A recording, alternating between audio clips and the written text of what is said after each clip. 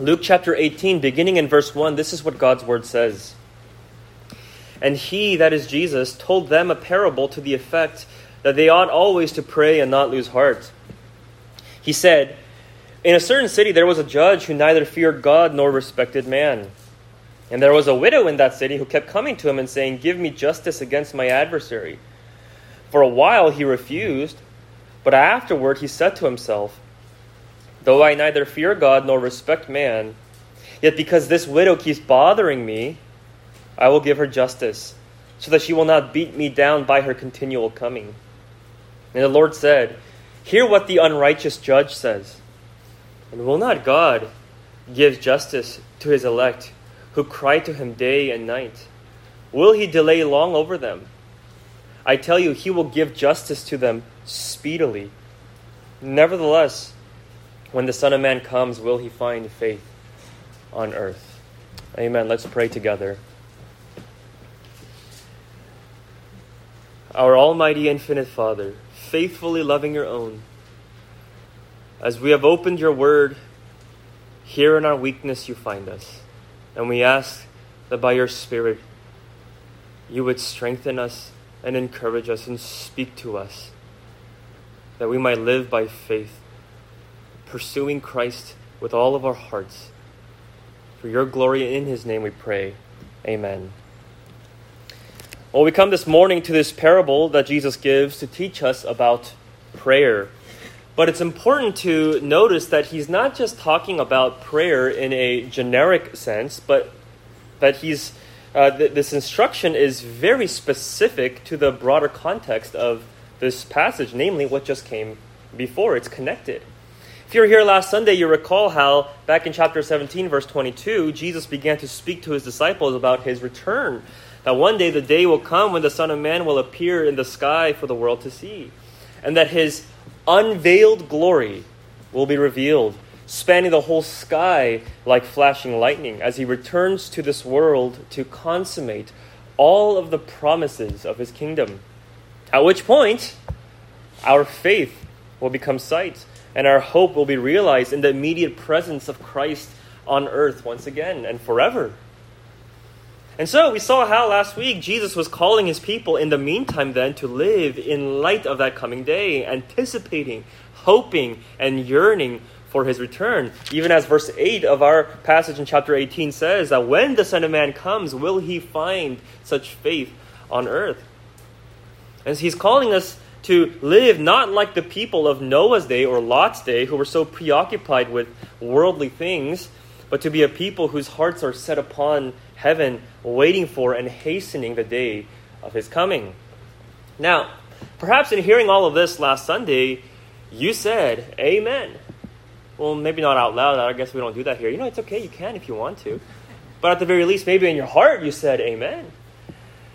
And you were energized and you were resolved to set your mind upon heavenly things, and your heart was ignited to live for eternal realities yet to come and that are surely to come. And so you went home on Sunday determined in your devotion to Christ, and Monday came, and well, maybe Monday was just fine because you had enough momentum that you were riding off from Sunday, but then Tuesday came. It's always the Tuesdays. And it's like you just woke up on the wrong side of the bed. Your heart felt dull of spirit.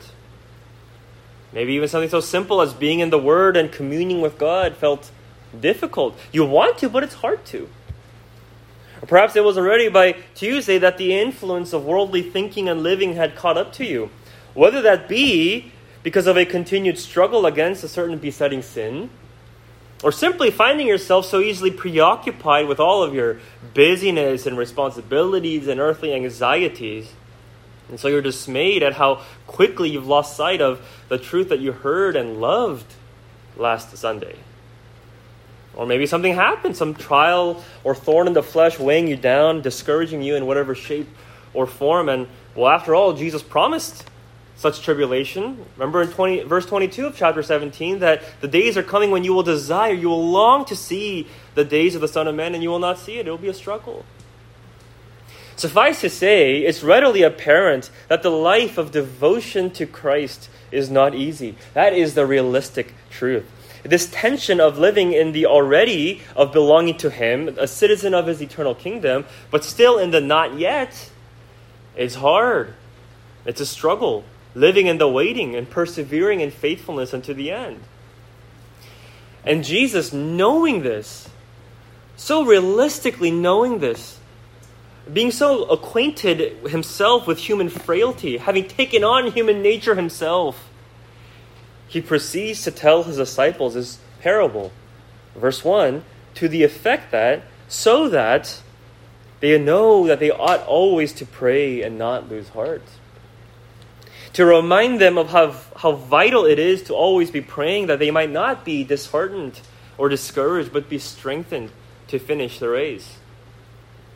You see, I think that many of us read this verse and we assume at first glance that Jesus is talking about how we should always be praying, the obligation of it, and that we must not lose heart in following through on this obligation and this commitment to prayer. Now, that's not a wrong statement. We ought to be committed to be prayerful. But what Jesus is getting across is more nuanced than that. Because He told His disciples this parable to convey their need to always be praying. It's not just duty, but it's their necessity. So that by praying, they might not lose motivation in living the life of faith, in pursuing Christ, and not falling into the slumber of this world. In other words, prayer is our lifeblood. And most importantly, we must be praying regularly for our own souls, for God to help us stay faithful to Him. We cannot do anything apart from Him. We can't even worship Him and honor Him apart from His enabling power to do so. That's how weak we really are. And so look, it's great to be praying for the needs of our loved ones, to be praying for the needs of those who are sick, or even our own bodily health and all that stuff, all the temporal needs that we have. But here we see how necessary it is to be regularly praying for our spiritual perseverance. You know, so often we're so caught up with the thought of needing to persevere in prayer, as in seeing it as a spiritual discipline in a vacuum to persevere in, that we lose sight of the fact that God has really called us to persevere through prayer. That it is by the means of prayer that we grow to acknowledge our spiritual weakness to Him and entrust ourselves to His power and sufficiency in causing us to persevere unto the end. And that's what this parable is about. It's designed to show this gospel power, the reassurance of the final vindication of the saints. It's a confirmation of the promise that God will uphold and defend His people unto the very end. And that is what must anchor our prayers, resting in His promise and in His faithfulness, which is what imparts to us the spiritual strength to press on. And this is revealed in this parable by way of contrast. As we're introduced in verse 2, Jesus said that in a certain city there was a judge who neither feared God nor respected man. Well, that's a great profile to have. He neither feared God, meaning he was a godless judge. He was corrupt. He was crooked. No fear of God. And so he ruled according to what was right in his own depraved eyes. He was evil. And he didn't respect man, meaning he had no regard for people in his jurisdiction. He was self-serving. And so in every sense, he was evil and unjust. No love for God, no love for others, the epitome of rebellion against the law of God. And so in this city was this wicked, selfish judge ruling the courts. And then we find out in verse 3 that there was a widow in that same city over which he ruled, who kept coming to him and saying, "Give me justice against my adversary." Now, why was she saying this? Well, we're not given explicit details, but we can make a pretty good guess, given that widows were some of the most vulnerable people in society during Jesus' day, frequently abused and taken advantage of, even throughout the Old Testament, actually. Because one of the most common ways they were abused was in the sense of being a legal victim. especially being extorted of their property after their husband died. In ancient Israel, land and family estate was passed down from father to son. And if a widow had no son, she would have been in a very vulnerable position, which would have required special legal protection and assistance to retain her rights to the house, land, and other assets. And in such a time of loss and desperate need of legal aid, well, she would have turned to the Pharisees, the lawyers, the scribes, the experts of the law to adjudicate the matter and serve as executors of the family estate. But unbeknownst to her, the widow would have been walking into a lion's den.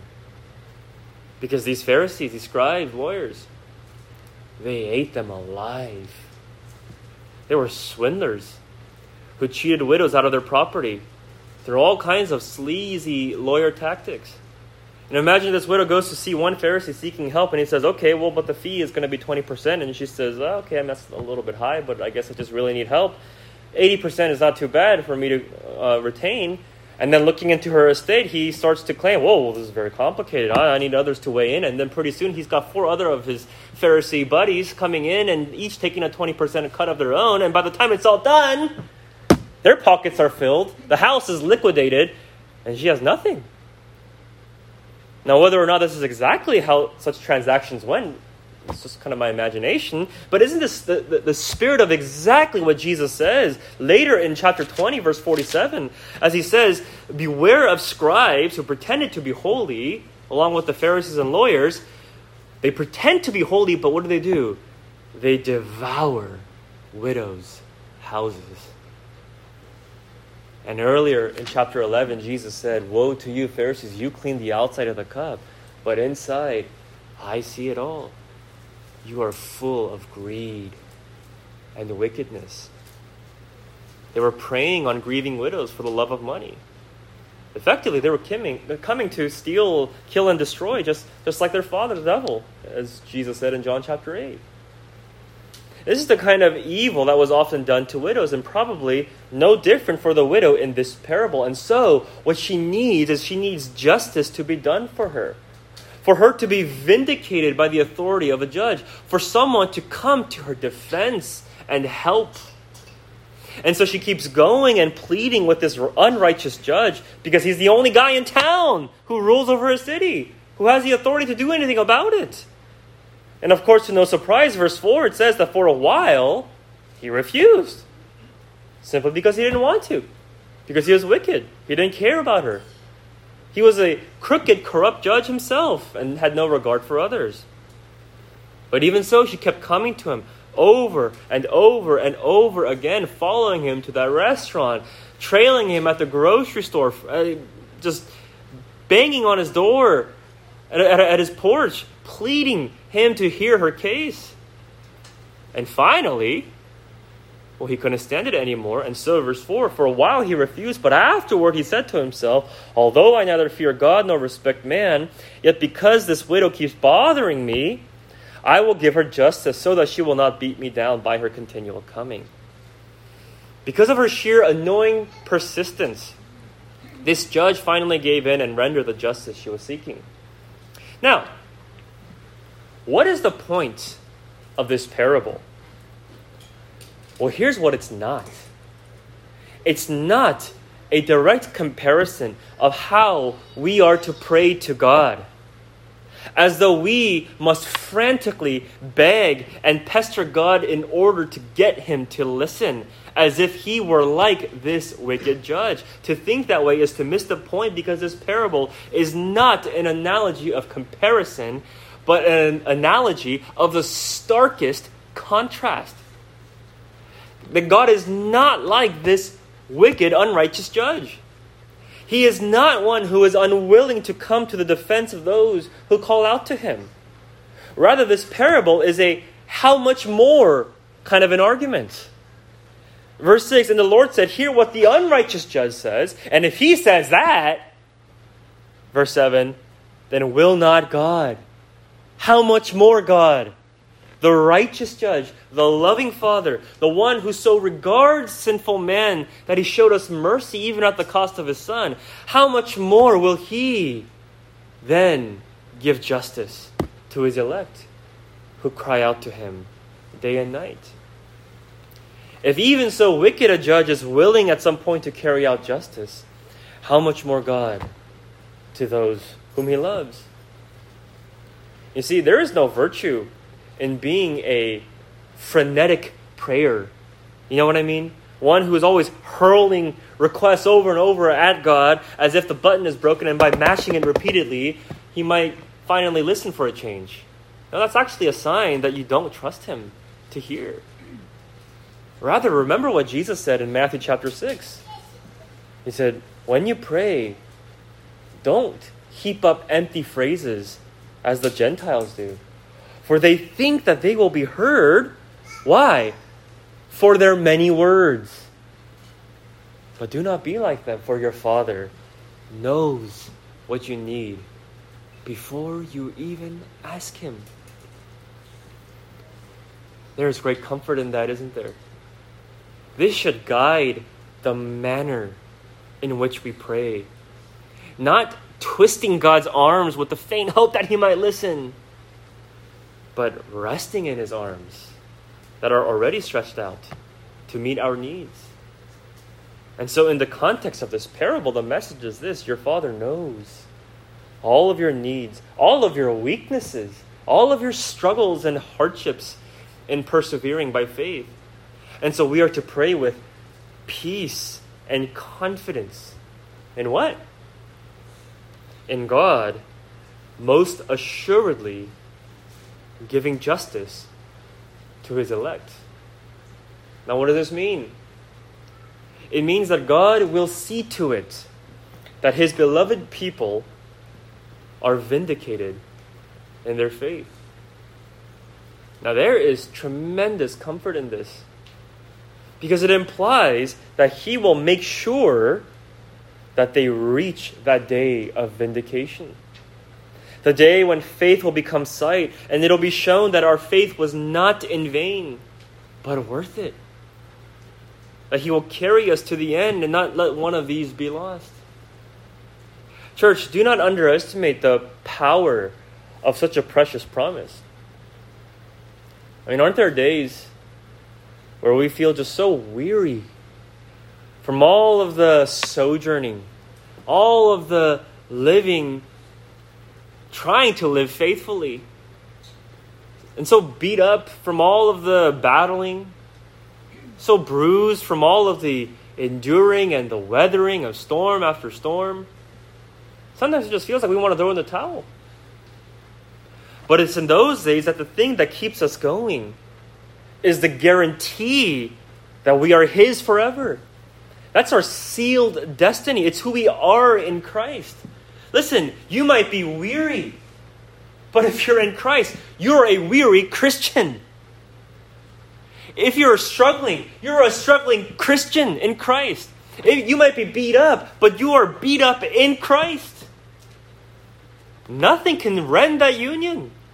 And that's why Jesus so intentionally here calls us his elect. Those whom God has set his love upon before the foundation of the world, before they were born, before they had done anything good or bad, to show how truly unconditional is the love of God in Christ Jesus. That it is not on the basis of what we do, what we have done, what we haven't done, what we will do, but entirely on the basis of himself, that God loves us because he loves us. The end. See, the doctrine of election is the most beautiful truth that reveals how beloved the Christian is by God. And it is the most misunderstood doctrine, whereby some think that it robs them of the assurance of salvation when it couldn't be further from the truth. That it's meant to seal the assurance of salvation in the believer. It is a truth that can only be understood and treasured in hindsight by the believer who has already come to Christ. And now they see, God is the one who took me in, who took me to himself and even united me to himself. And nothing can separate me from the love of God in Christ Jesus, not even me. It is a truth so precious, only the child of God can understand it, because it is a communication of the Father's love. The non-believer has no business thinking about the doctrine of election, because it's a relational truth of God's infinite eternal love conveyed to those who belong to him by faith. Listen, if you're here and you're not a believer, you cannot understand the glory of God's unconditional election, because right now, as it is, you have no relationship with him yet. But you can. You can know God. You can be known by him. You can belong to him, be loved by him by turning to Jesus Christ by faith. He is the love of God incarnate, who came down to save sinners by laying down his life for them and paying for the punishment of sin on the cross. And he rose from the dead and now calls sinners to simply confess their sin to him and trust him to forgive them all of all their sin based on what he has already done and accomplished on the cross. And look, if you put your trust in him, he will receive you as his own. And listen, hear this now. You will then prove to be his elect. You will demonstrate that you have been eternally beloved by him by coming to him and placing your trust in him. You see, it is a hindsight truth to rejoice in. And Christian, God has therefore revealed this to you now for your assurance and daily strength. It's not meant for you to question, oh my goodness, I'm a Christian, but am I chosen or not? Are you kidding me? If you're in Christ, you are chosen. That's what it means to be in Christ, to be his elect. It's so that you might know better each day that you belong to him forever, that you are beloved by him, and as such, because you belong to him, that you would know how much he knows and sees you through every single step and struggle in your pilgrim's progress. And to know that every step that you take is stirring the intensity of his love towards you and his great willingness to come and comfort you finally and eternally forever and consummate all of his promises to you. Notice verse 7 and 8. It says, will not God give justice to his elect who cry to him day and night? Will he delay long over them? I tell you, he will give justice to them speedily. Now, let's be honest. In reading this verse, we almost want to interject, as it says, will he delay long over them? And we want to say, yeah, isn't he? I mean, it's been 2,000 years and counting. And we're still waiting for him. And he says, well, he will give justice to them speedily. And we want to say, well, can it be a little bit speedier? I'm really tired. How much longer? I mean, seriously, what is Jesus talking about? He's not referring to timing, but he's referring to swiftness. From man's perspective, the timing is, we can't understand it. It may suggest that God is slow and languishing, but remember what 2 Peter 3 says. Do not overlook this one fact, beloved, that with the Lord, one day is as 1,000 years, and 1,000 years is as one day. The Lord is not slow to fulfill his promise, as some count slowness. It may seem like it to us, but for God, who is outside of time, it's all instantaneous. We can't understand this with our finite minds that are confined to this time-space continuum. But what we can understand, and what he wants us to understand, which is why he says it all throughout the New Testament, is that he will come swiftly when he does come. That's even the terminology that Jesus uses in Revelation. Surely I am coming soon. The word soon, he's talking about I'm coming swiftly. Now, why is that important? Why do we care that he's going to come fast when he comes? Because it's in context of this parable, in contrast to this wicked judge who cared nothing for this widow, and as an expression of his apathy, he was slow and languishing in his vindication. He cared nothing for her.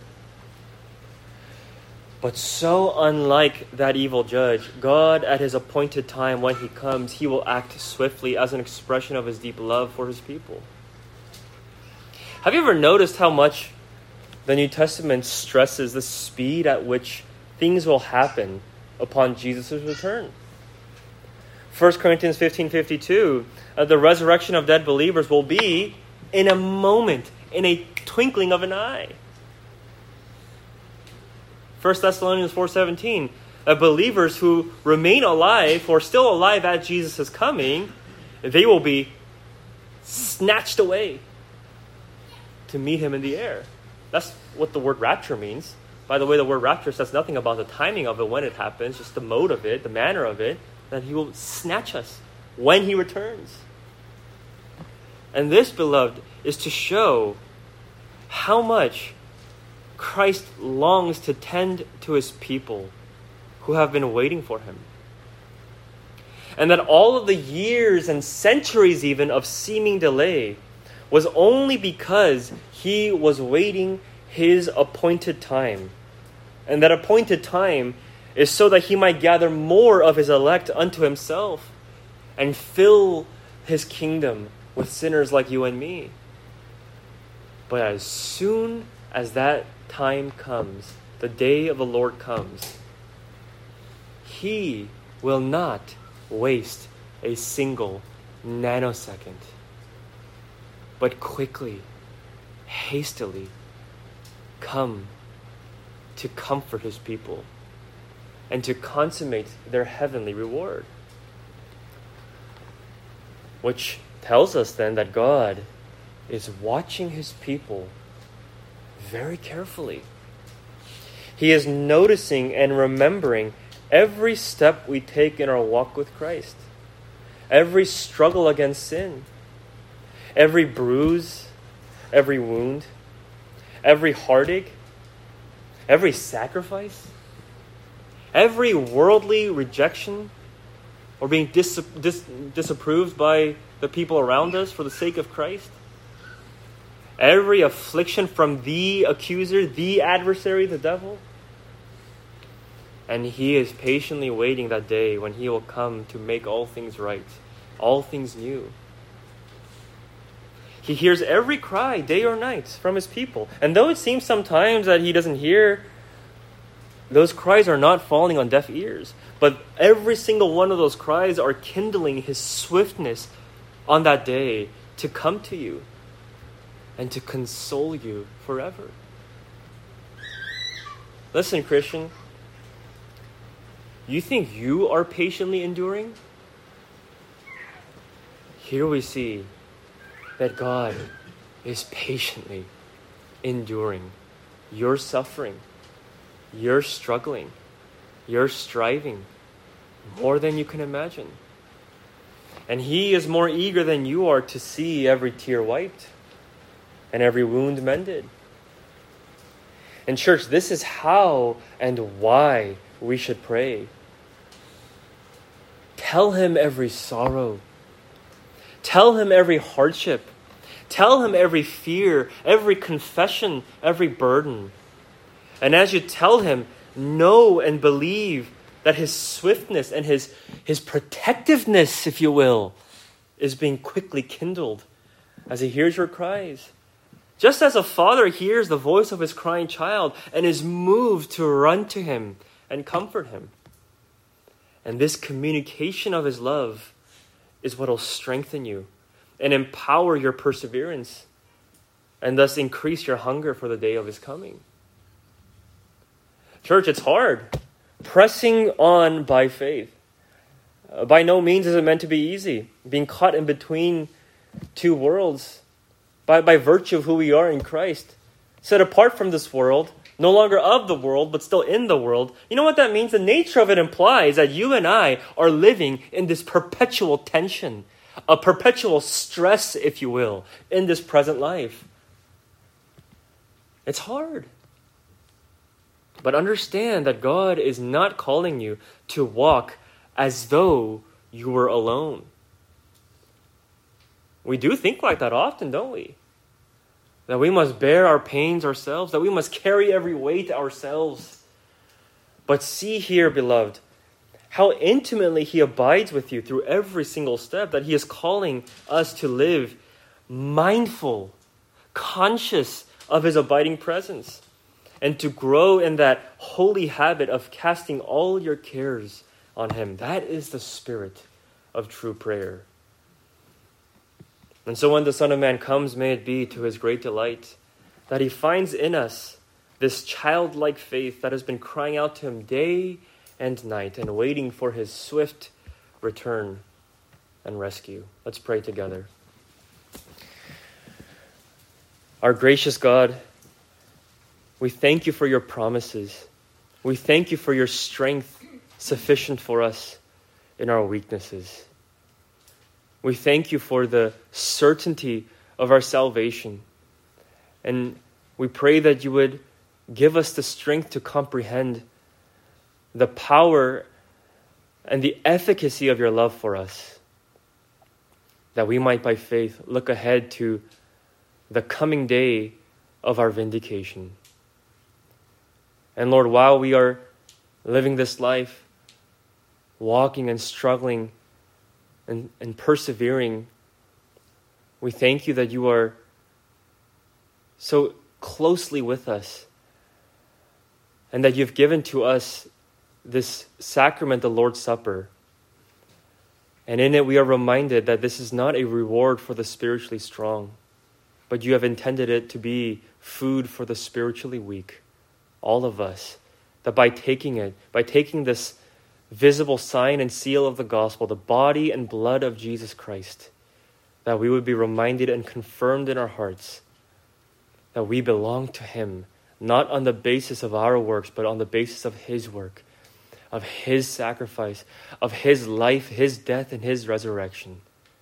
O Lord, we ask that You would enable us to receive it by faith and strengthen our faith by it, we ask in Jesus' name. Amen.